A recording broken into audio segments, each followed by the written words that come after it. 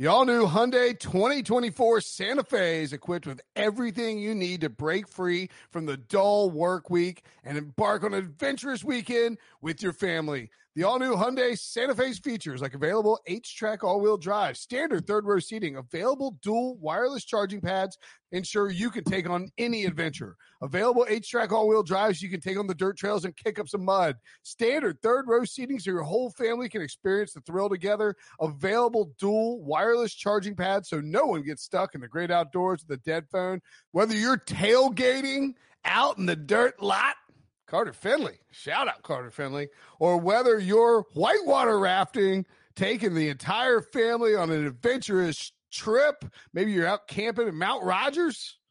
I used to go as a kid. Wish my parents had a Hyundai Santa Fe. The Hyundai Santa Fe is perfect for your family outing. Learn more about the all-new Hyundai Santa Fe at HyundaiUSA.com. Call 562-314-4603 for complete details.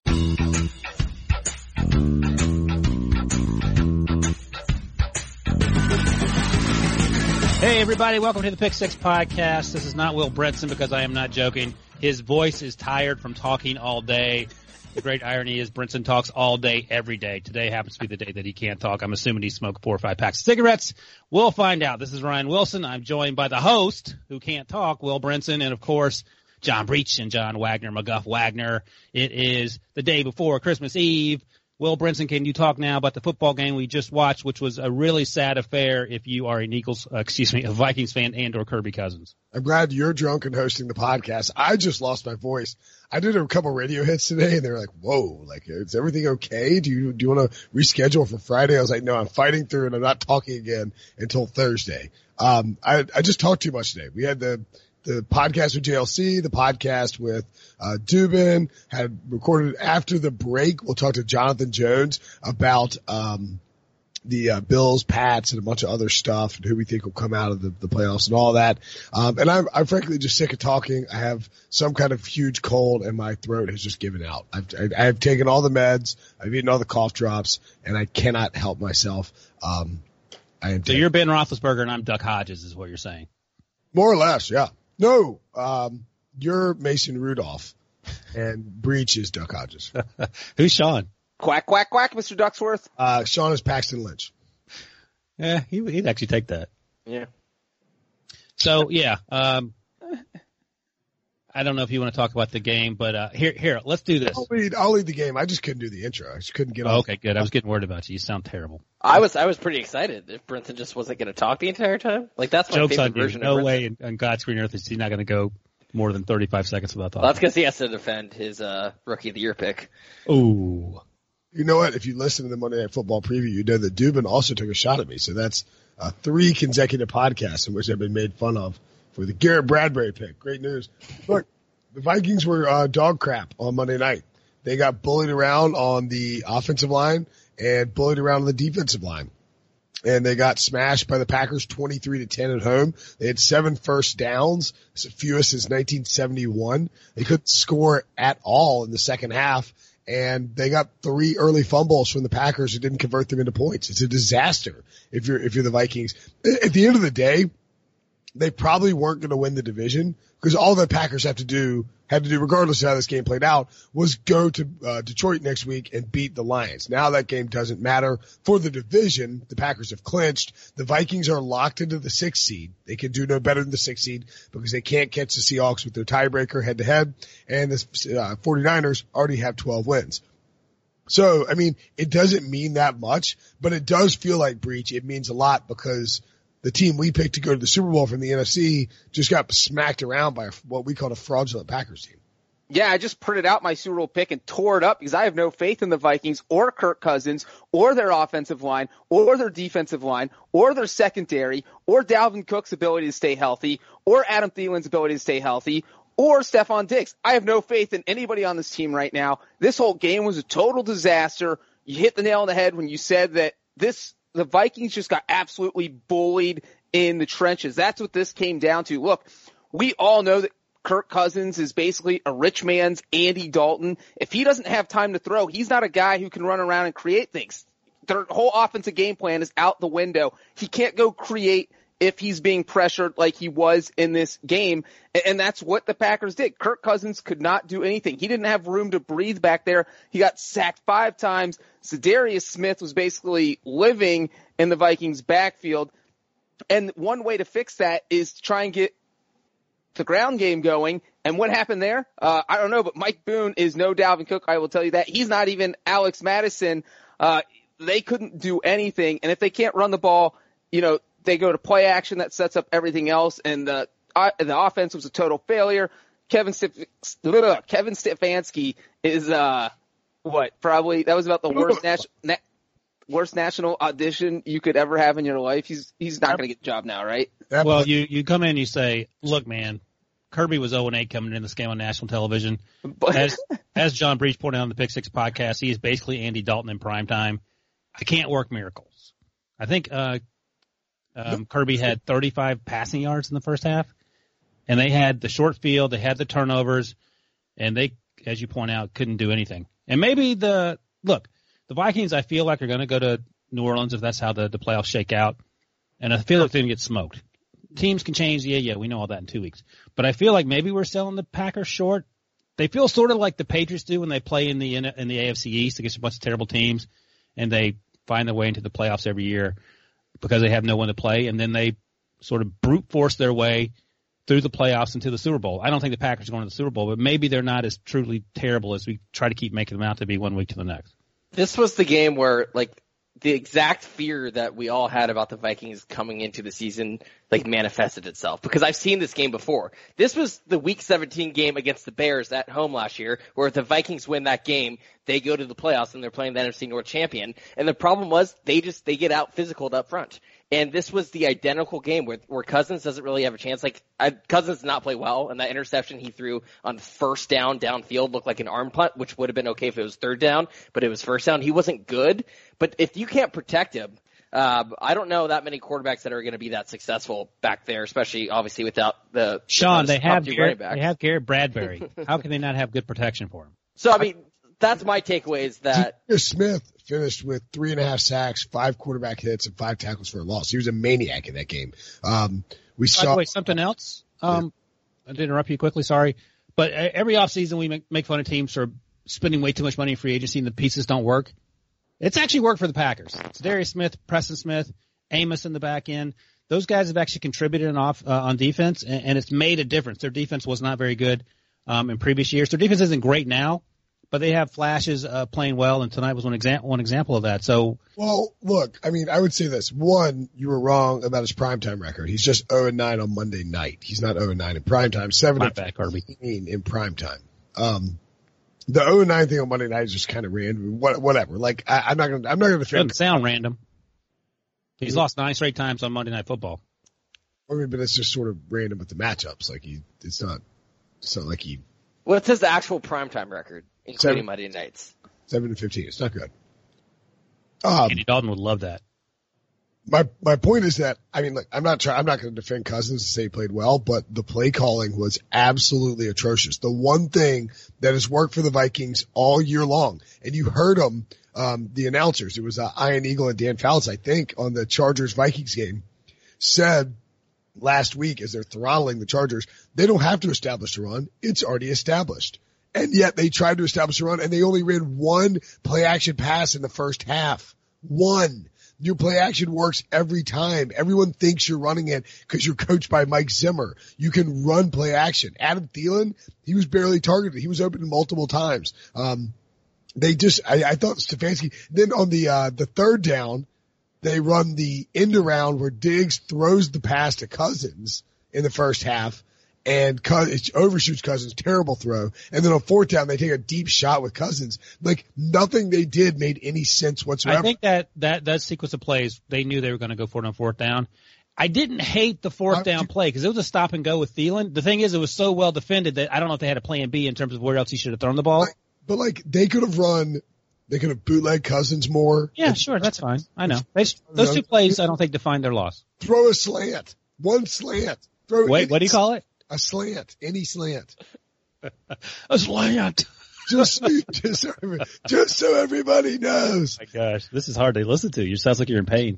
just so everybody knows, we are pre-recorded Wednesday and Thursday shows, so I don't sound like this, and hopefully I won't sound like this for Friday. Brinson, you sound like you were in retirement for 4 years, and you're 74 years old, and we talked you out of retirement to do one more Christmas Eve podcast, and here you are fighting off sickness and death to give us your take on the Vikings. I'm just here so I won't get fined, Breech.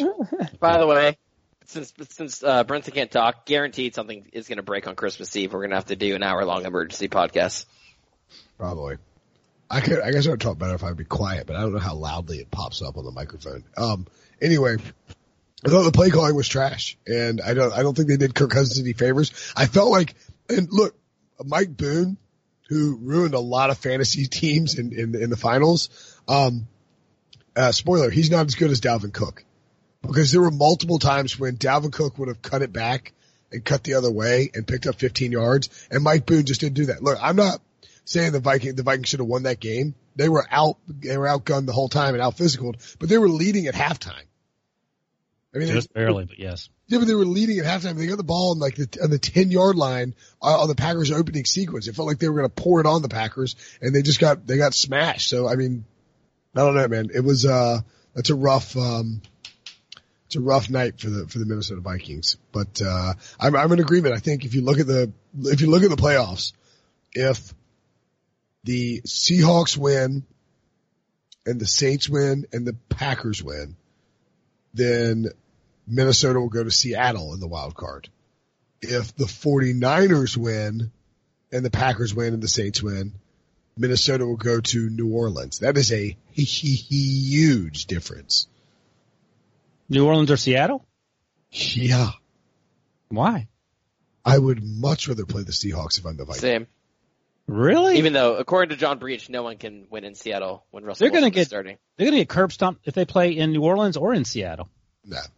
What's going on? What happened in New Orleans that I didn't hear about? They're going to get stomped by New Orleans.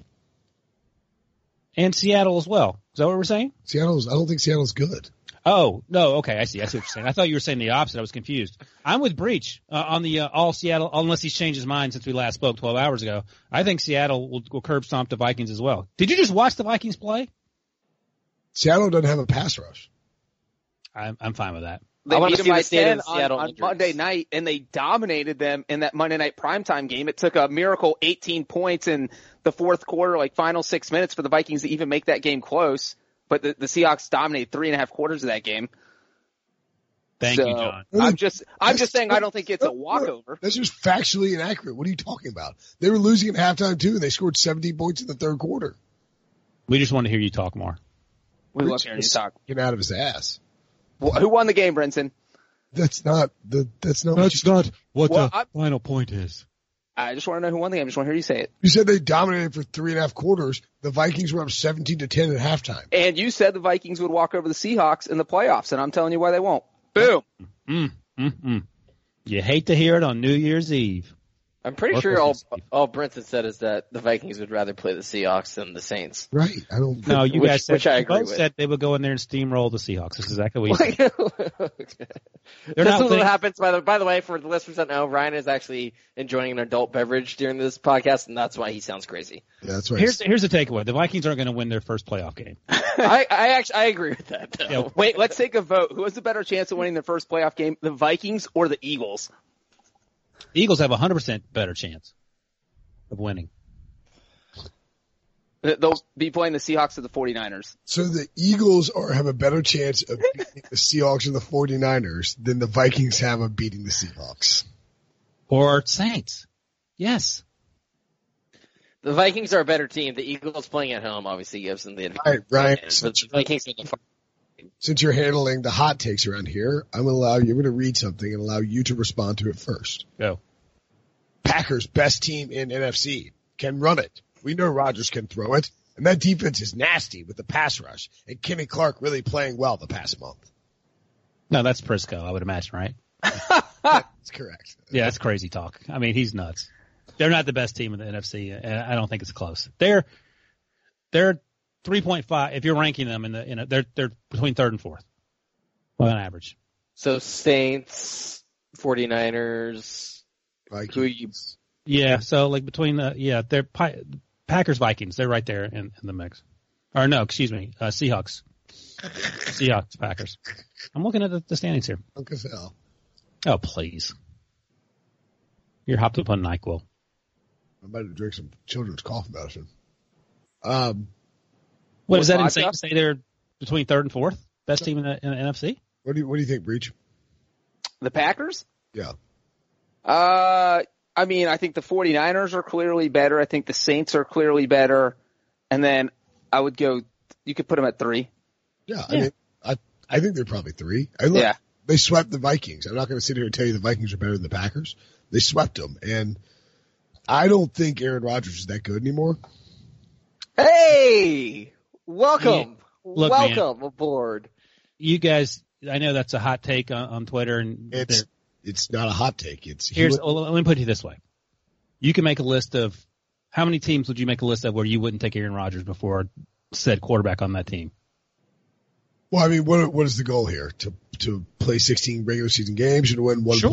Yeah. What's the goal? I mean, Kirk Cousins has been better than Aaron Rodgers this year. Okay, you can take Kirk Cousins. That's fine. Aaron Rodgers was 26 of 40 for 216 yards, no touchdowns, 1 interception, and generally just didn't look good on Monday night. What about the other guy? Let me just say there's a big difference between Aaron Rodgers not being as good as Aaron Rodgers used to be and Aaron Rodgers being a below average NFL quarterback. So which one are you guys saying? Are you saying because it's obvious that he's not as good as Aaron Rodgers used to be. No one's disagreeing with that. But if you're saying he's not as good as the average NFL quarterback, that is where the debate starts. Yeah. I don't think any of us are saying that. Okay, good. Because if you look at no one's as good as top tier MVP Aaron Rodgers. No, like there's Patrick Mahomes is probably the only quarterback. Lamar Jackson, but that's Wilson. 2. Well, here's the thing. In terms of value per play, which you is said nobody. You meant Well, and then I named names. Right, then you named 3 people. Out of 32. So that's less than 10%. Here's one more. Aaron Rodgers ranks 12th in value per play this season. Deshaun Watson is 11th. So, I mean, it ain't like some huge chasm. Derek Carr, by the way, is 9th. Is anyone taking Derek Carr over Aaron Rodgers at any point in either career? No. Okay, so but again, from the get-go, I never said Aaron Rodgers is trash now, but I've been saying for a long time Aaron Rodgers said, welcome to the Trashmobile, Brinson. Thank you. We heard you, Sean. You need to drink more wine on this podcast because I like fake news Wilson. Wilson. FNW, baby. It's throwing me off because I can't tell. I'm like, is he serious? Is he really thinking? I can't believe we're going to have wins over Wilson, and then that's going to be counteracted by fake news Wilson. Yeah. Do you know who led the Vikings in total yardage in this game? I do not. Stephon? No. Stephon was beaten out by 1 yard by this player. I know. He lost. I did grades. I know. I know. Sean, do you know? Abdullah. That's right. Amir. Yes. Because someone tweeted something about it, I think, as a joke. By the way, about the Mike Boone stuff, I'm sorry, but if you started Mike Boone on Monday night in your fantasy championship expecting him to lead you to glory, I think that's on you. That's all a lot of people want to do it. Well, it depends on who you sat. I mean, yeah, right, but a lot of people were depending on Mike Boone tonight, it seemed like. Sean, were you in any fantasy finals this weekend? No, I was in a lot of third place games. Well, because if you weren't, then I don't think you should really talk down to people who were just saying, like me. People were mad at Mike Boone. Like, thanks for nothing, Mike Boone. I was like, he's Mike Boone. What did you expect out of Mike Boone? He's Mike Boone. He did Mike Boone things. Jeez. There were people who started. Like, people were like, "Should I start Aaron Jones or Mike Boone?" It's like, I hope you didn't start Mike. I hope you didn't listen to me and start Mike Boone. Just saying. Wait, that is a bad one. But for the record, my options were Mike Boone or Patrick Laird. Those were my only 2 options. Oh, that's fine. And I ended up going with Mike Boone. The Packers have been bad against the run, and Mike Boone got pulled off the field, and the Vikings basically abandoned the run. They couldn't run the ball at all, and they got manhandled. So Amir Abdullah appeared out of nowhere, a throwback running back who decided to show up in week 16 on Monday night. You know who else decided to show up? A throwback running back? Oh yeah. Beast mode is back.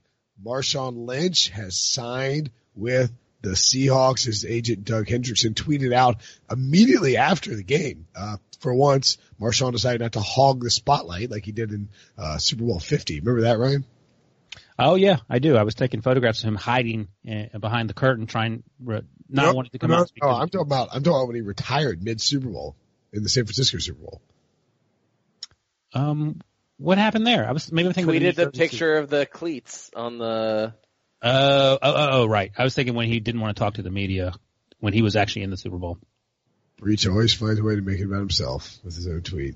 By the way, before you go on about Marshawn, I want to read this tweet, see if you can tell me who tweeted this. Hey, Seattle, why not Sean Alexander? Age doesn't matter. Give him a call. Do you even want to get an older running back? Weird move. Should we just do an entire podcast where we read Prisco tweets? What Why would you tweet that? What if CBS did like a separate podcast and it's nothing but like spoken word Prisco tweets? Like, hello. It's called OK Boomer. Yeah, it's like, hello, Seattle. Why not call Sean Alexander? And Brinson, you have the perfect spoken word voice right now. Like the low, gruffy reading Prisco's. It would be perfect. Sam, but Sam from, what's his name? I just told you his name, Sean. Splamatics. I'll have to look it up. Get your wife in the mood by having Brinson read in his low voice Prisco tweets. What were we talking about? Sam what? He's an actor, the old guy who was... See the new Barry Manilow. Thank you, Sam Elliott. You're Sam Elliott. Thank you. Thanks for paying attention, Brinson. Sean, you're used to it. I just know who you're talking about, the old guy from Big Lebowski. Big Lebowski, yeah. I would kick. And he's also in Parks and Recs. He's the Eagleton version of Ron Swanson. Can I read some Prisco tweets in that voice? Packers offensive line is the MVP of this game. Dominating front. Good sign after what happened against Chargers and 49ers. Play clock issues always for the Packers. Go faster. If you say so. No. It's like listening to Barry White read Prisco tweets. Don't. Like, why would you care about signing Marshawn? They don't have any running backs. Who? Hey, moron. My picks were 8-6-1 against the spread. That was my tweet. Here's my question about the Marshawn signing. Oh my God, no. Oh my God. Last night, Pete tweeted, is anyone in the NFC that good? And then, is anyone in the NFC that good? Packers, NFC's best team. I don't know what we're doing. Breech was going to say something about Marshawn. Oh, Marshawn Lynch is back right there. Yeah, well, what I was going to say is, number one, the last time he was inside a stadium, he had what may or may not have been a joint. He was lighting it off the Al Davis eternal flame of light. I think you guys all remember that picture. And then he was also at the Raiders Stadium 2 weeks ago handing out tequila shots. So, who knows what he's been doing? A lot of people wondering if, can he pass the drug test right now? Because he doesn't hide the fact that he enjoys doing certain things on the side that are legal in both Washington and California. So it's not like he's doing anything against the law, but it is still against NFL rules. So I think that's Wow, apparently Breech just accused Marshawn Lynch of doing drugs. I didn't accuse him of anything. Sounded like it. How many carries do you think Marshawn Lynch gets in Week 17, Sean? 9. Is he going to play in Week 17, you think? I mean, to your point, like, why does Briscoe care? Who else are they going to hand the ball to? Homer? Like, that's why, like, I don't think anyone should obviously expect him to come in, even if he's in good shape. He's not in football shape. Like, he hasn't played a game in a really long. He only played in 6 games last year. Did he play at the end of the year? Anyways, it's been at least a year. But they have no one else. I mean, why not give the ball to him 5 times, 10 times? Signed Robert Turbin as well. Yeah, they signed Turbin. That's right.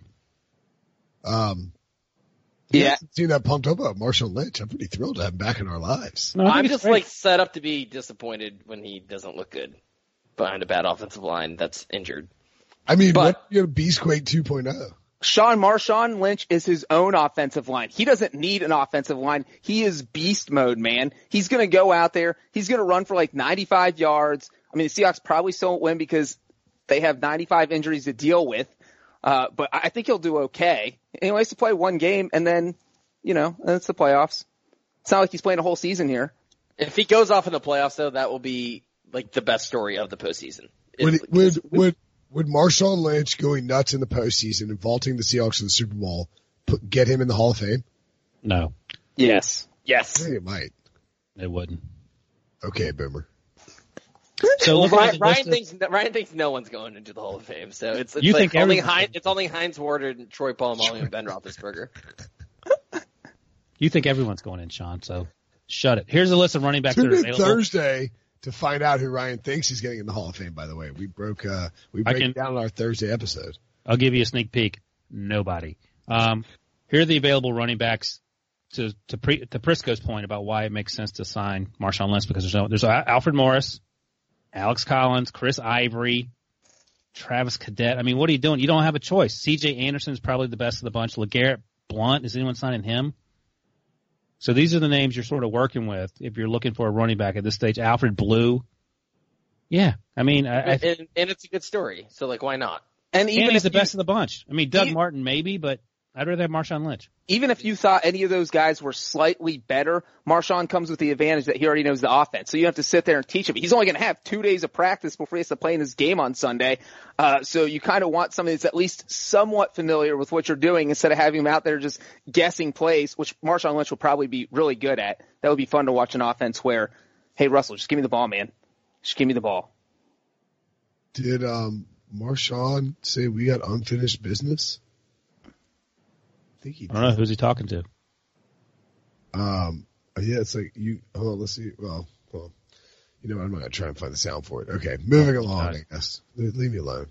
Mike McCarthy reportedly interviewed with the Panthers, as I told you he would weeks ago. Adam Schefter reported. I said it, and you guys were like, that'd be ridiculous. Would he be a fit in Carolina? I say potentially. He's the analytics guy, because that's what Tepper's looking for. I think the analytics thing is being overblown. By the way, quickly before we move on, just so I can dunk on you guys because it won't be on the podcast about Marshawn Lynch. I looked it up. Remember I sent you the link from Pro Football Reference about how they did the Hall of Fame stuff? What was that? I don't know. I think Breech was throwing his voice. But anyway, so the average Hall of Fame running back is Straddles Terrell Davis, who we know made it. And below that is Gale Sayers and Earl Campbell, and then Edge James, who hasn't been in. Earl Campbell and Gale Sayers obviously are in. And then you go all the way down to Marshawn, and he is in the same category with Jamal Lewis, LaShawn McCoy, Warwick Dunn. So he's a really, really good running back. I don't think him carrying the Seahawks to the Super Bowl is going to magically vault him into the Super Bowl. That's my take. You know what I think about that, Ryan? We can't wait to hear it. You can go to any team as a free agent you want. Why Seattle? You said why? Yeah. We got history there, and we got unfinished business. Yeah. Business. I love Marshawn Lynch so much. I used to have a coffee cup that said Beast Mode. I love Marshawn Lynch coming out of Cal. Like I loved him with the Buffalo Bills, and I love him with Seattle. And he might be one of my 5 favorite NFL players ever. So you know what, Ryan? You take your little sad attitude where you don't like Marshawn and you don't like Terrell Suggs and you don't like legitimate Hall of Famers, and you take it and you shove it where the sun don't shine. My word. Heinz Ward that he's trash, he's a blocker, and he ain't never getting in Canton. You got a Gatorade bat, though. Suck it. Does this change anyone's feeling about the game Sunday and over under 75 rushing yards for Marshawn? Way under. I just want to say, poor Mike McCarthy. Ryan said 5 words, and then we're back to Marshawn already. No, I was looking up the stats real quick, so we can go back to Mike McCarthy. He was like, before we move on, after he was like, I don't know. And what he meant was before we move on to Mike McCarthy, I would like to move back to Marshawn Lynch. If Mike McCarthy gets hired and then signs Marshawn Lynch, how many games does he win? Everybody's face. I was trying to combine the two topics. I would take under on 75 yards, and yes, it sort of makes me think that the Seahawks are going to win this game. That's how I feel, man. I'm like, I wrote my picks. I have the 49ers winning a close one, but now that Marshawn, it just feels like there's a weird spark, some weird juju that just feels like. No, I mean, I don't even think Pete Carroll's bringing him back because he thinks he can run for 100 yards. I think he's bringing him back because everybody's going to be like, oh, hell yeah. Marshawn's up in here. Like, that crowd is going to be loose. Those players are going to be hyped. It's going to be like a playoff atmosphere Sunday night. I mean, like, do you think Russ is going to lose with Marshawn in there? No. He lost the Super Bowl with Marshawn standing right behind him. I don't know what the city of Seattle and Pete Carroll has on Brinson and Breech, but they act it's weird how they're like, yeah, that makes sense. They'll sign some guy who hasn't played football in 2 years, and then suddenly they'll win a bunch of football games. It makes total sense. Okay. By the way, this is like insight into Brinson's prediction process, and now this is why you understand why he picked the center to win Rookie of the Year. But also why, if this is actual game prediction process, why he's leading our against the spread picks and I'm leading our straight up picks. So maybe there is some madness to our logic that works there. Boom. Sorry, I didn't mean to dunk on you, Sean. I promise. I'm not even on the picks page, so. My name is too long. Although apparently Ryan is now 2 picks behind me against the spread with 1 week to go. And Dubin's 1 pick behind me for straight up. Dubin's 1 pick behind you for straight up? Yeah. Here we go. This is the. Wait, but I'm tied with Ryan and straight up now. You said you were going to catch him like 3 weeks ago and haven't. Yeah, we were 5 picks apart. I don't care about that. I'm focusing on against the spread because I don't gamble. And this guy's whole life is gambling. And the most degenerate thing ever is to lose to someone who is so straight-laced against the spread. And if you die before the picks, I still win. So don't use that as an excuse. No, this is awesome. It's against the spread and straight up. We're tied. You're 2 back and against the spread. Everything's at stake. Pick that game, Breech. Who's winning that? Brinson's cough is so bad, I feel like I'm getting his germs through Skype. He is over there just dying. I don't know if I can take this. I'm going to go get a medical mask to finish this podcast. He wants sympathy because we're about to walk him down against the spread. I mean, look, I think Breech is... I am not. I will tell you that. You're not clenched or not going to walk me down? I am not walking you down against the spread. I blew it this week. I went like 3-12-1, I think. I saved my ugliest week. You did go 3-12-1. Wow, that is not. I went 7-8-1. That's bad. Well, I almost matched Rice. Ryan, what was your week? Did you go 0-16 1 week or 1-15? Yeah, I think I went. That's actually impressive. Thank you. Like that's nearly impossible. And by the way, this is the same guy that's getting ready to walk Brinson down against the spread. The guy who went 0-16. Oh, you had Green Bay tonight, so you picked up another one on me. Big. What'd I do this week? 10-5-1. You and Dubin tied for the lead. My word. Best Christmas ever. Well, Daddy got paid. I never. All right. So Mike McCarthy. I don't think he would be a good fit, and I think he would be a step down from Ron Rivera, if you're asking me personally. I think Ron Rivera had more discipline. His players seemed to like him much more than the way things ended in Green Bay for Mike McCarthy.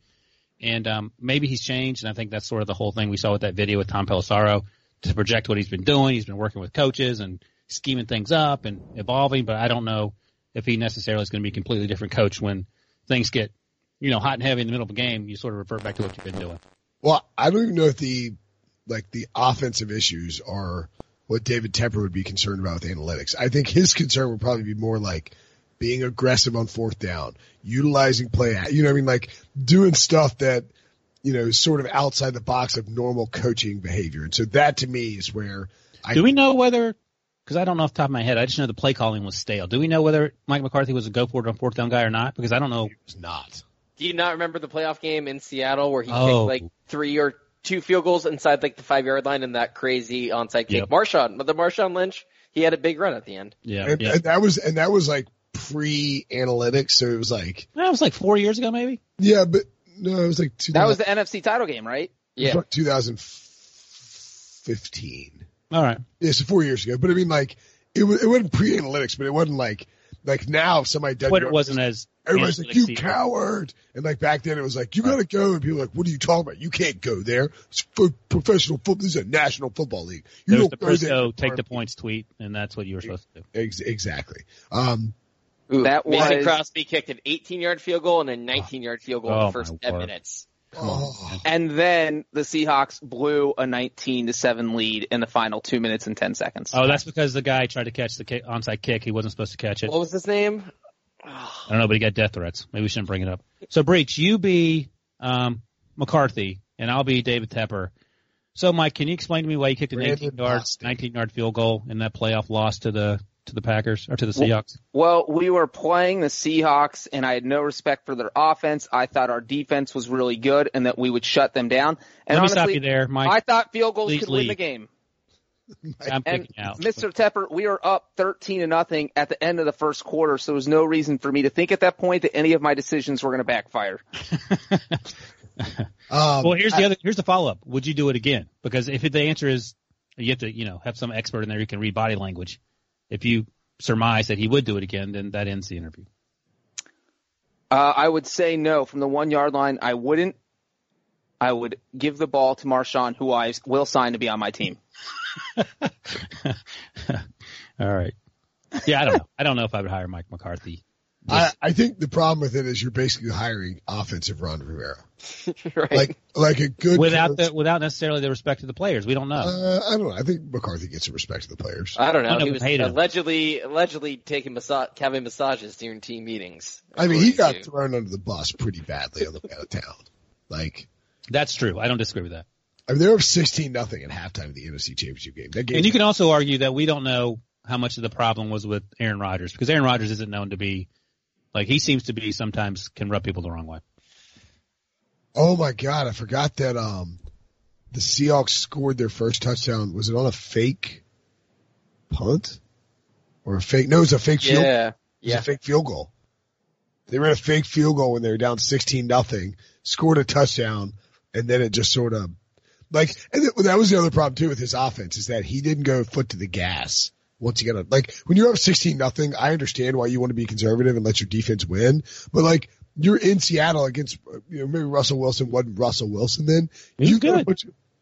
For sure. He threw the touchdown pass to win it that split 3 guys down the middle of the field. Well, he'd already won a Super Bowl. Right? By the way, there's nothing more infuriating the fact that they would do a fake field goal to score a touchdown and then punt every time from the 50-yard line and never go for it on 4th and 2. That doesn't make any sense. That was the year the Seahawks threw the goal line pick, the Marshawn. Oh. Yeah. All I'm saying is that Mike McCarthy's offense was also conservative in times when he would get a lead. He would just be willing to ease up and run the ball and wouldn't go for the jugular. So I think that's a question to be asked. So I don't think he'll get the job, but let me ask you this. Yeah. Is there a good fit for him NFL team-wise where he would make sense? I do think Carolina would be a good fit for him. You just said that he's going to be conservative on offense. I think the Browns would be a good fit for him. Yeah. Maybe. I think they have what it takes to run kind of a classic offense, but he did run a progressive offense, and obviously anybody besides Freddie Kitchens in there would be a step up. Would you rather have Mike McCarthy or Ron Rivera as Cleveland's head coach? I probably would rather have McCarthy in that situation. I think I'd rather have Rivera for the discipline. I think it depends who is Rivera's offensive coordinator. Yeah. I mean, Mike McCarthy had 3 losing seasons in his 13 years in Green Bay. And he also had Aaron Rodgers. Yeah, but I think 2 of those years were Aaron Rodgers' injury years, right? Exactly. Yep. So, I mean. But he's the one who developed Aaron Rodgers. I mean.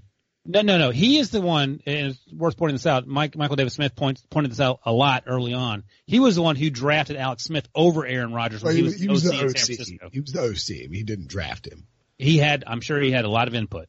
I mean, I don't think he had final say as the offense. No, a lot, not all. But my point is that. Sure. No, I mean, there's always a belief that maybe Rodgers was bitter about that. That was in the massage story. Yeah, that he held a grudge. Yeah, I just think I think there's a decent chance. I think if you're Carolina and you're deciding on who to hire, are you sure that Kevin Stefanski is going to be a better hire or Greg Roman's going to be a better hire than Mike McCarthy? You're really rolling the dice if you go with somebody who you don't know has that CEO ability and who hadn't he took a year off. He might come back and be really recharged. Who knows? Yeah, you don't know. He was a good head coach. Yeah. He won 62% of his games as the Packers. But again, he had a franchise quarterback that he developed. Okay. He just had fall in his lap. Yeah, just lucked right into it. A lot of times that's what happens. I think Bill Belichick, you could say, he lucked into Tom Brady. Well, I mean, you can say it did fall in his lap because he was not the guy who drafted Aaron Rodgers. He did develop him, I'll give you that, Brinson, but he did fall in his lap because he didn't draft him. Yep. But he took the job, not the year after he got drafted. Mm-hmm. Because he was in San Francisco with Alex Smith. Wait, but he took the job where they passed on Aaron Rodgers. As I pointed out, Mike McCarthy literally. Yeah, that's what I'm agreeing with you. I know. I'm just laughing at Sean because I know he'd get him fired up. He took the job and coached Brett Favre. He didn't know what Aaron Rodgers would definitely be. He groomed Aaron Rodgers. Right, I agree with that. I'm just saying there is luck involved because Rodgers fell in his lap. Well, but he chose the job because Rodgers and Favre were there, and he believed he could help develop Rodgers. No. Let's not rewrite history. He chose the job because that's the job he was offered. If he loved Aaron Rodgers so much, you would imagine he'd bang the table more. But shouldn't he get credit that they could have brought Favre back because Favre wanted to come back, and they were like, no, we're riding with Rodgers. That was 2000. What year? 2008. So that was three. Yeah, they went 3 years in Aaron Rodgers' career. Right, but I'm saying, shouldn't the Packers, including McCarthy, get credit for saying they could have brought Favre back if they wanted to bring Favre back because Favre wanted to come back. How old was he then? 39, 40? Yeah, and then he went years after that. Yeah. No, after the 2007 season? Is that what we're talking about? In 2008, he played for the Jets. Right, but that's because he had said he was going to retire, so they're like, all right, we're moving on. You can't come back to us. That's it. It's that simple. Right. That's what I'm trying to give them credit for, that they could have taken him back, and no one would have criticized them for taking back Brett Favre. And they were like, no, we trust Rodgers, and we're going to develop him. Yeah. That's a weird flex, but okay.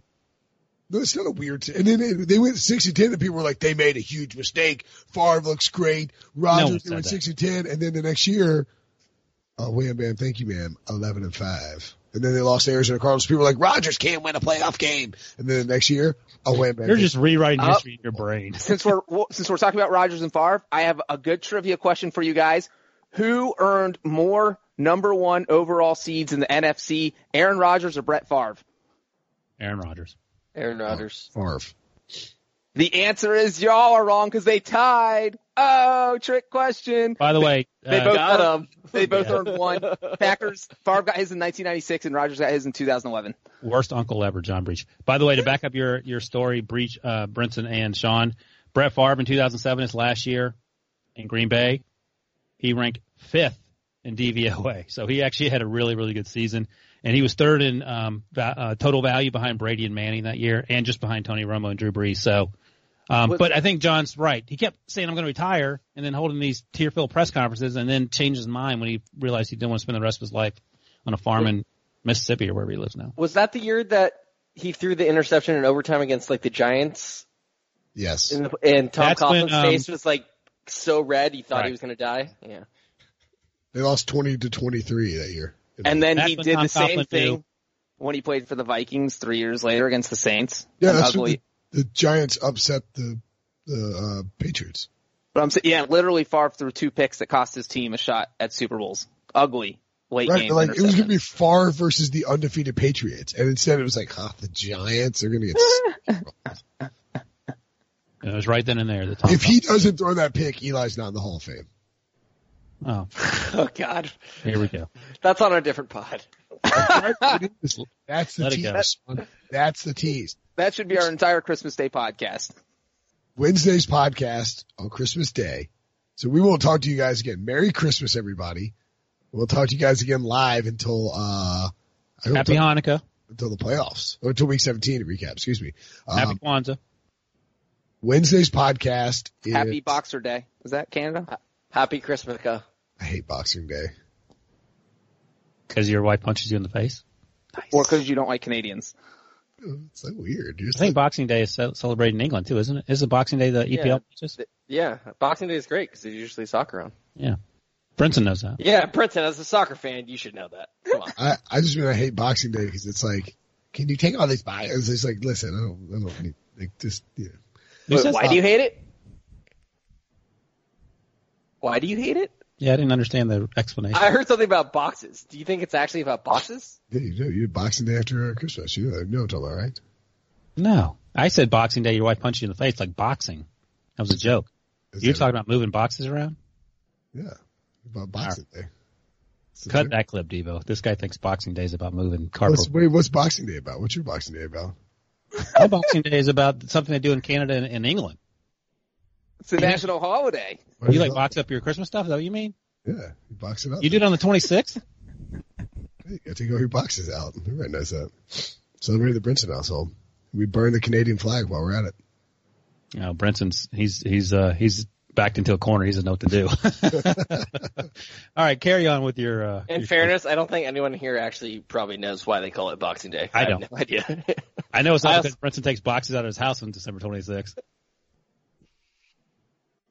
All right, what's next? Well, explain why they call it Boxing Day. Yeah, what'd you find out, Sean? No, it looks like there's not an easy answer. I Wikipedia'd it. There are competing theories for the origins of the term, none of which are definitive. Which footnote is Brinson taking boxes out of his closet? Yes, number 99. Number 98 is AK. The Boxing Day is when you take your box of leftovers to your servants. That's what Boxing Day is. Your servants?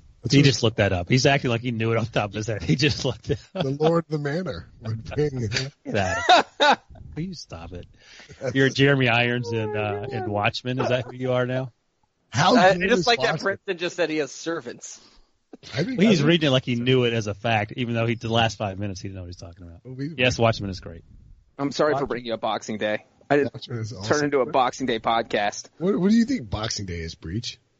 It's a celebratory holiday that many countries around the world celebrate. It's a day of giving. You get all the gifts on Christmas for yourself, but then you give on Boxing Day. It's a secular holiday. Boxing Day is when Breech boxes up his victims and mails them to himself as an extra present. Brinson, do they celebrate that in Seoul, South Korea? Oh, end of the year dunked on. Oh, great timing. Diva was waiting for that. Wow, the side, out of nowhere. He was sitting in that dark room and just decapitated Brinson. Wait. Are you sure? A visitor from the Commonwealth realms may be surprised that Boxing Day in the United States is not, as it is back home, an occasion to box up goods to donate to the unfortunate. Instead, December 26th is the day when Americans celebrate the box, mostly of the cardboard variety. Never heard that before, but if that's the way you do, more power to you, man. I mean, it feels like I'm right and you guys are wrong. Okay. So you fill up your boxes and give them away to charity? No. I didn't hear you. Clean up all the stupid present boxes in your house. And give that away to charity? No, I think he's just literally talking about he just cleans up all the present garbage, and that's why he thinks it's called Boxing Day, which I feel like, again, number 99 on the list. On the footnote. All right, what were you saying before I sadly mentioned all the other holidays that people might be celebrating? I'm sorry for your worldly holiday knowledge, Sean. Thank you. Oh, Ryan thinks he knows stuff. He didn't know bleep.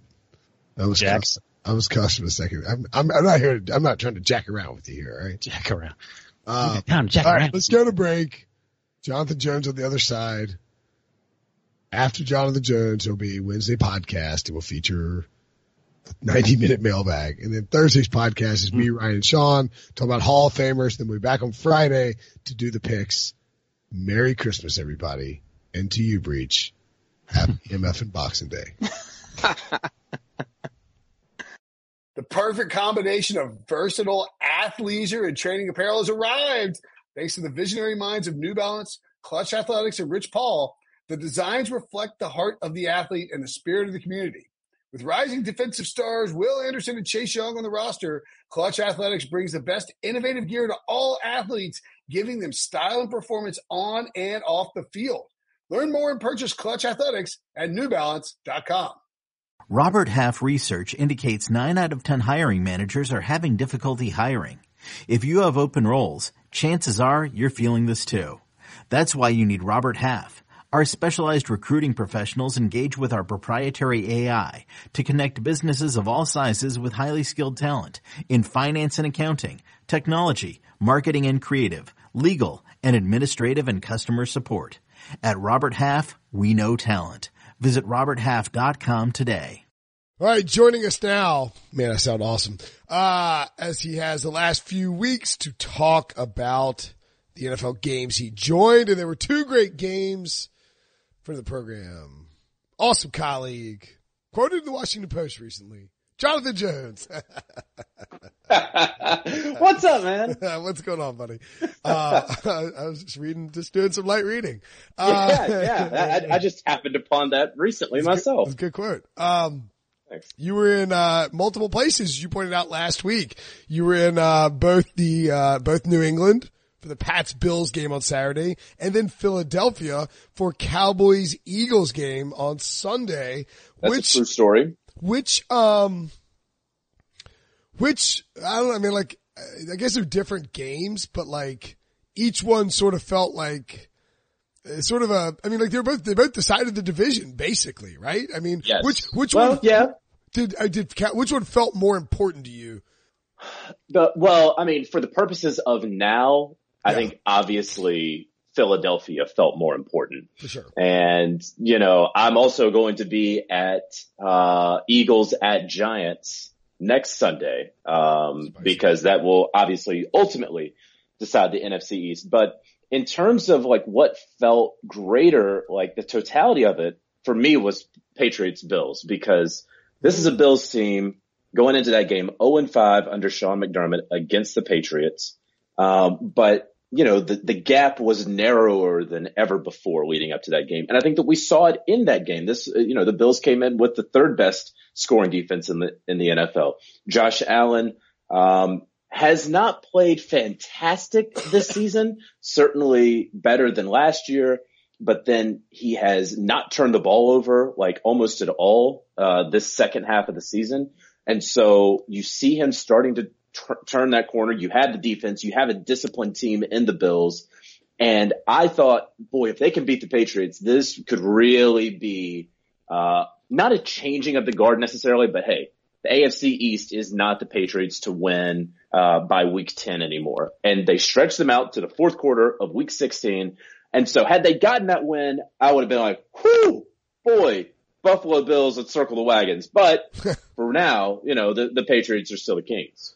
I think either way, next year in 2020, we're going to see a lot of people picking the Bills to win the division, which is something that has not happened, JJ, since like, I don't, 99 maybe? Well, I mean like, yeah, maybe. Yeah. No, like, probably 03 and 04, there were probably people picking them. Or maybe like, I don't remember, I'm saying like we're 2010, like preseason where people, I don't remember. Maybe people were picking the Jets to win it because they'd been to the AFC. I'm sure somebody got cute and picked the Jets to win it. You know what I mean? Right. And like, but that hasn't happened for 10 years because you're an idiot. Like I make stupid prognostications all the time. I'm not dumb enough to pick somebody to beat the Patriots in the division, but there will be people picking the Bills to win. And I agree with you. Like totality wise, it's more important. What did you take away from that disaster in Dallas? Who do you pin the blame on? If you got to pin more than 50% of the blame on one person, is it easily Jason Garrett? It is easily Jason Garrett because they are easily the more talented team than the Philadelphia Eagles, right? I mean, God love Greg Ward, Robert Davis, and JJ Arcega-Whiteside. Arcega-Whiteside. But honestly, like this is that's not a legitimate wide receiving group that should be winning football games in December in the NFL. And I covered a Super Bowl team that went out there with Philly Brown and Ted Ginn Jr. and Brenton Brinson, you know? And so I feel qualified to say that. And so, yeah, that they couldn't get into the end zone, that Dallas was stymied by everything that Philly's run defense was doing when Ezekiel Elliott had never rushed for less than 90 yards in a game against Philly in his previous 5 games against the Eagles. Like this absolutely falls on Jason Garrett. I know that Dak, and I wrote this, right? That Dak had the shoulder. He was inaccurate at times, but still, you cannot tell me the logic and the rationale to take off Randall Cobb and to take off Amari Cooper and to put in Blake Jarwin and ESPN's Jason Witten for the final play of the game. What are you trying to do on 4th and 8 with a 2 tight end set? I don't care. Those are your 2 best receiving options. And you take them off the field. You have like Amari is a guy that you traded a 1st round pick for. What do you, I mean, I know Dak's hurt, but like just run Amari on a deep route and like try and draw past interference or put it up for him to beat a bad defensive back and then like do a clear out and run, Randall Cobb underneath. And I mean, where was Cole Beasley? I mean, he was in Buffalo. I don't know. It's it is crazy. The coaching was just, and we talked about this on the Sunday recap show, but like how many times this season have you seen the Cowboys run a sprint option right or sprint option left in a big moment when more than anything in the world, they need to get a 1st down? It doesn't make anything. The offensive coordinating is a problem too, I think. And I don't know whether that's on Garrett or whether that's on Kellen Moore, but like ultimately it does fall on the head coach. It does. And I'm not entirely sure on that Kellen Moore point either. I mean, it does. Let's not forget back in September, everyone was calling him the next head coach of the blah, blah, blah, right? Yeah. And that's not the case anymore. And we'll see if he even gets a call in a couple of weeks. He might not have a job with the Cowboys in a couple of weeks. Yeah, that's exactly right. Yeah. I wanted to say something though. Well, like you mentioned, you make crazy prognostications, and the one that you always make all the time, I know people joke with you about it, are the LA Chargers. Yeah. But since we were talking about the Patriots, and since we're talking about the Los Angeles Football Chargers, I want to ask you, like, do you really believe in any of this thought that Tom Brady could potentially go play for the Chargers and be that sort of stepbrother in the house with the Rams? No, I don't. I don't think I buy the idea that he would go to LA and that he would like to expand the TB12 brand, but I can't get behind the idea that, like, you don't have kids. You're not married. I don't. But I am not. Right. But you're an adult. Do you know, like, you've moved jobs. You just recently moved jobs. You moved to CBS. That's correct. When you moved jobs, was it a seamless, easy transition, or was changing everything in your life a huge pain in the ass?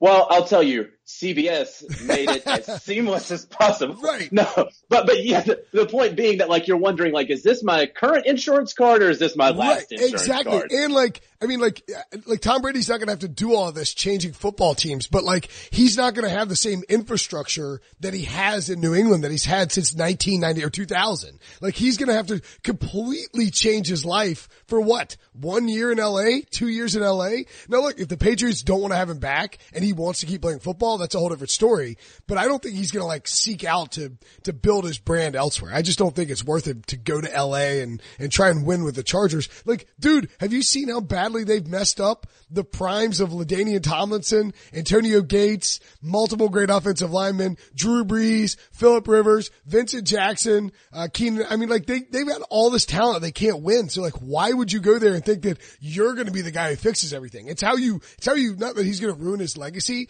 but if Belichick keeps winning in New England and Brady goes to LA and flops, it'll flip how people view that, the disparity between those two people. Oh, that's a big time. So, I mean, and this doesn't have to be a podcast about like where Tom Brady ends up, but like to where does Tom Brady end up? I don't know. I mean, what about Dallas? Miami? What about Dallas? Surely I don't know. Back. I don't know.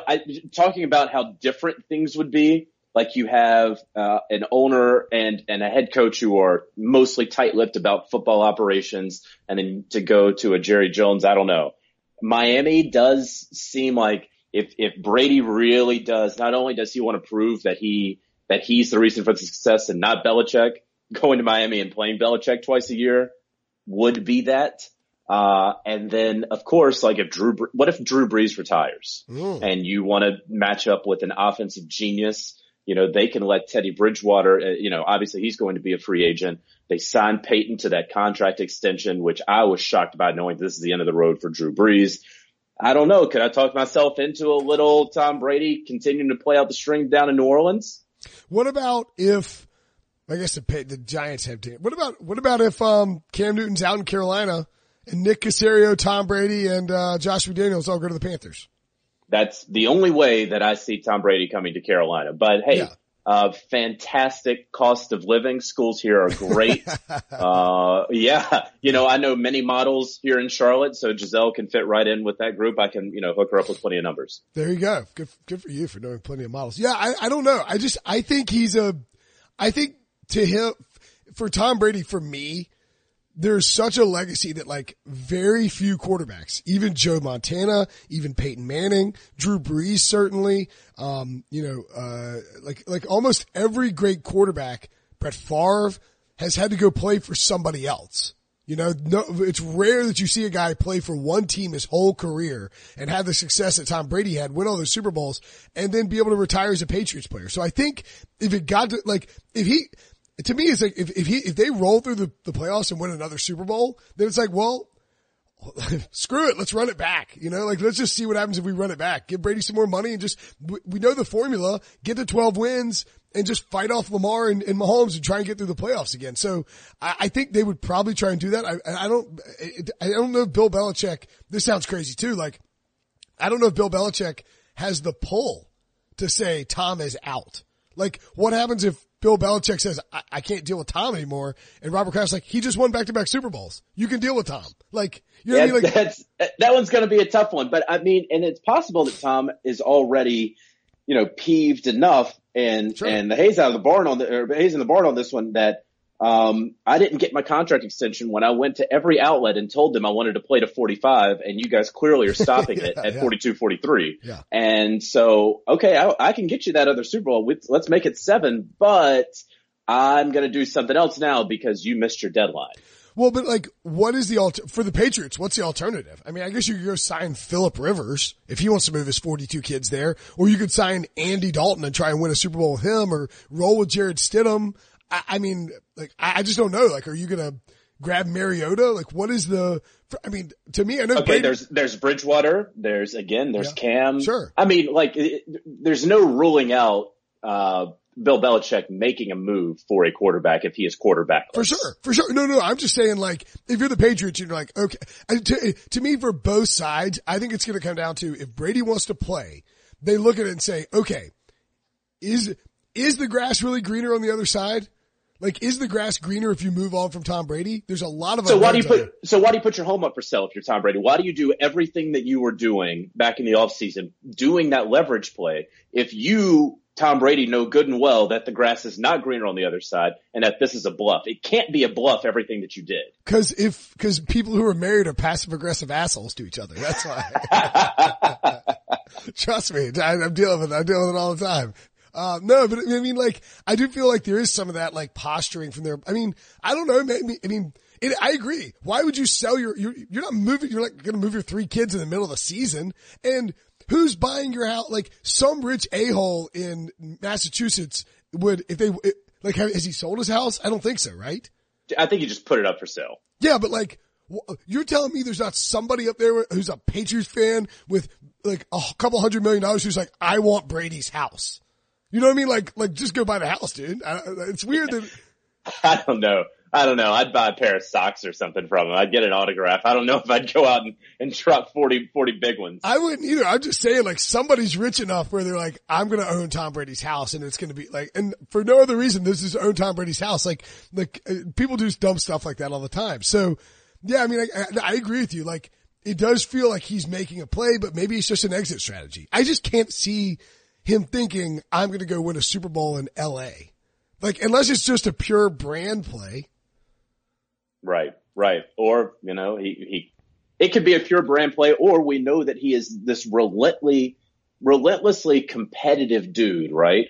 And so what if he just says, like, okay, I did 6, 7 in the AFC. Let's get 1 or 2 in the NFC. Sure. I mean, look, but I would be very surprised if both he and Bill Belichick internally, even if it was just subconsciously, hadn't acknowledged to themselves, like, I want to win one without him. You know what I mean? Like, everybody, I mean, it's the history of every band to ever play music. You know, like, they're all, like, every lead singer wants that solo album, and everybody thinks that if they're by themselves, they could still be great. Like, they don't want to be attached or weighed down to by the other party. So, I don't know. It's a fascinating question. It's like, this all season's going to be bonkers. It's going to be bonkers. Brady, Rivers, Breeze, Roethlisberger, Eli. Like, there's a whole generation of dudes who could walk away. So, all right, let's toss out the games you went to and just continue on a generic NFL talk for a minute. Let's do it. Well, because I'm sort of writing right now and I'm trying to get through it and it's going slowly, but like, in my mind, and we talked about this a bit on Sunday's show, I was sort of trying to figure out, like, how have teams fared recently in terms of get hot down the stretch and then make it to the Super Bowl. And I don't really know if there's an answer, but if you had to pick one team from each side right now, having seen certainly 3 or 4 playoff teams up close in the last 48 hours, is it any of the teams you saw, do you think are the team that you would pick to make a run, or would you go with somebody else? Well, I wouldn't take Buffalo, though. I do think that they have what it takes to beat Houston. They're a better coached team than Houston, so they can. Buffalo's going to be a 3-point dog to the Texans in that game, something like that. And I would bet, I mean, like, I know you're not a betting guy, but I think Buffalo is a hammer spot. Yeah, no, I'm going to completely agree with you. I don't even know what that phrase means, but it sounds like I agree. Like, so Buffalo should not be an under, they should be favored against the Texans. Oh, yeah. And we know that's going to be like the Saturday afternoon ESPN game because that's the slot for every AFC South champion. But that's as far as they'll lose in the divisional round, right? Going to Baltimore or New England. Yes. And it would likely be Baltimore, assuming that Kansas City dispatches of Tennessee, Oakland, and Pittsburgh. Yes. Correct. Yes.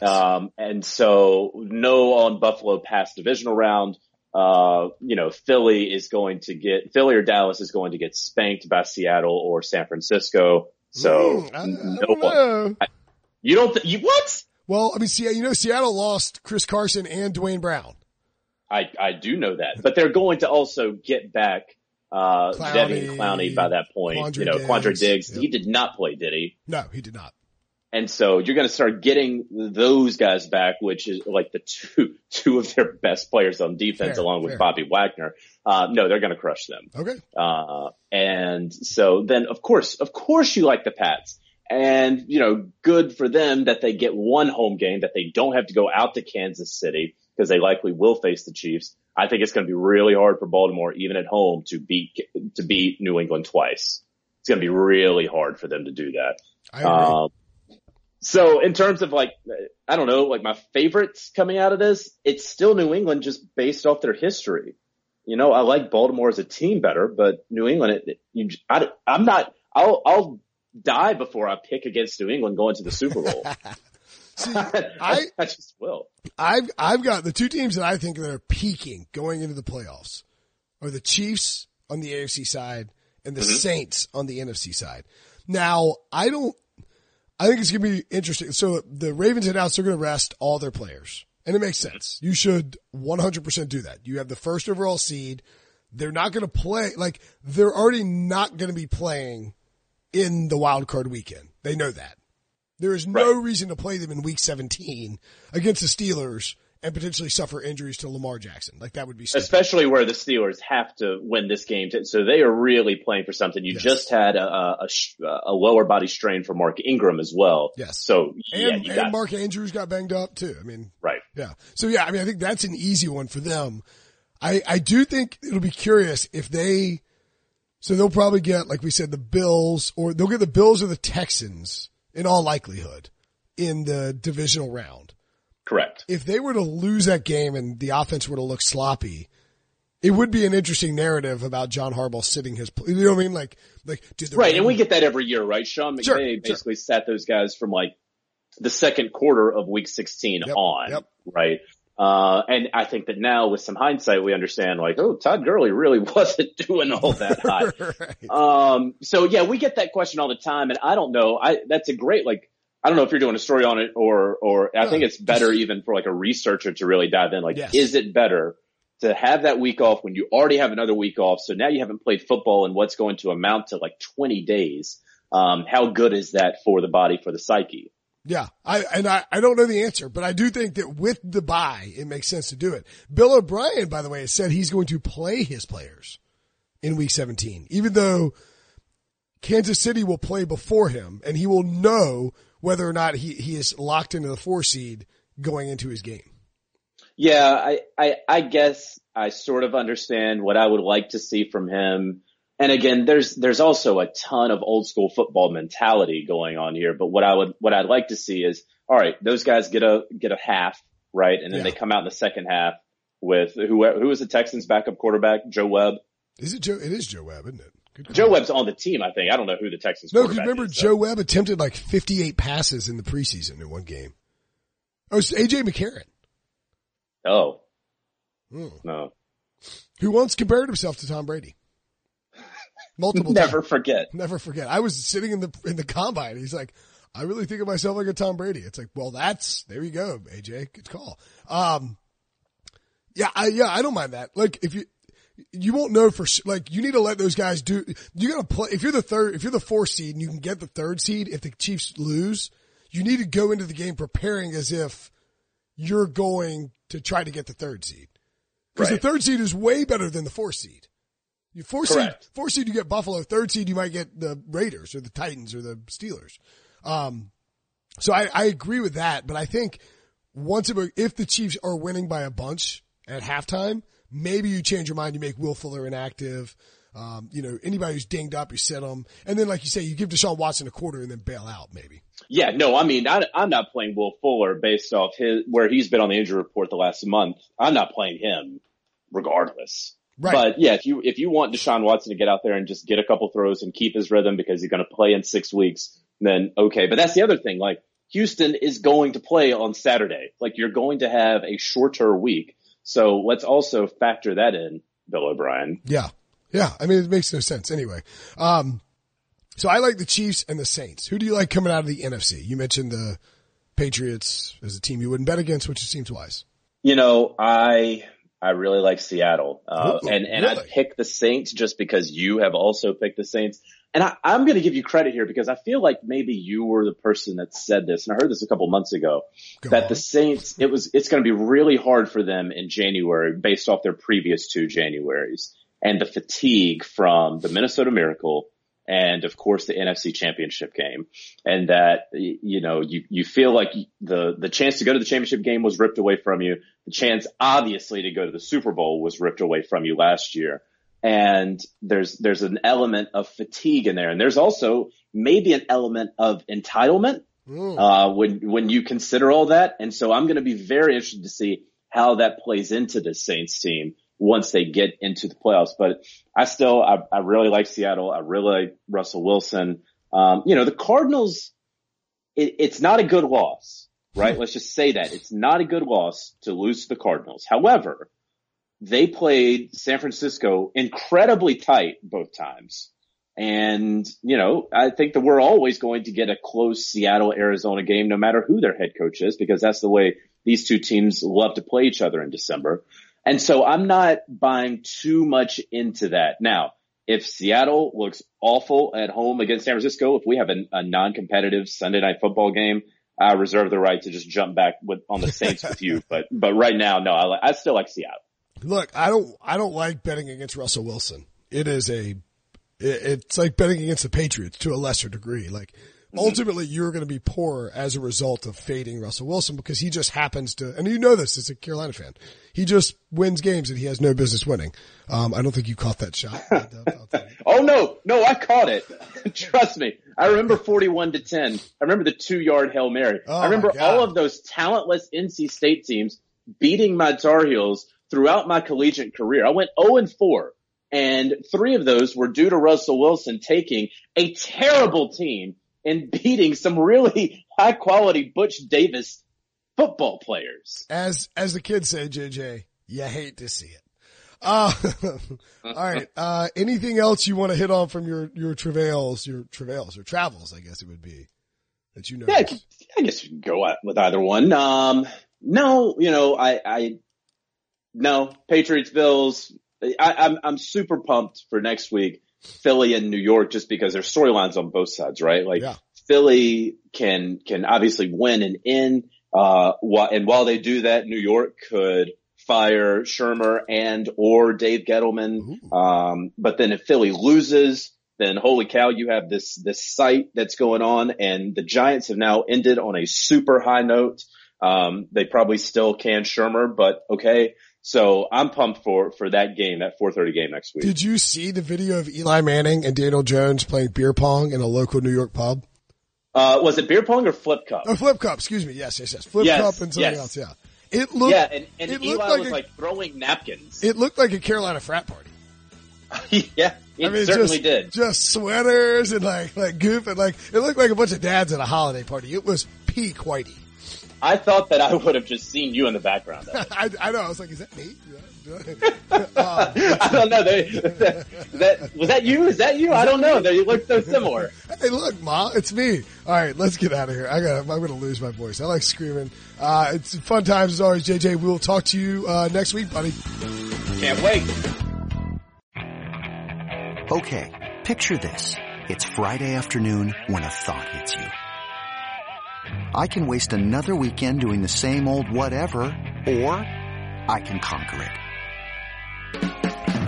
I can hop into my all-new Hyundai Santa Fe and hit the road. Any road. The steeper the better. Because my all-new Santa Fe is available with H-Track all-wheel drive, so I can hit the trail without a worry in the world. Heck, with 3 rows and best-in-class rear cargo space, I can pack the whole family in with all our gear. We've got available dual wireless charging for our phones, so we'll never lose touch with civilization, and we won't lose touch with the primordial power of Mother Earth. So which is it? Waste the weekend or do something a little more epic? And conquer it in the all-new Hyundai Santa Fe. Visit HyundaiUSA.com or call 562-314-4603 for more details. Hyundai, there's joy in every journey.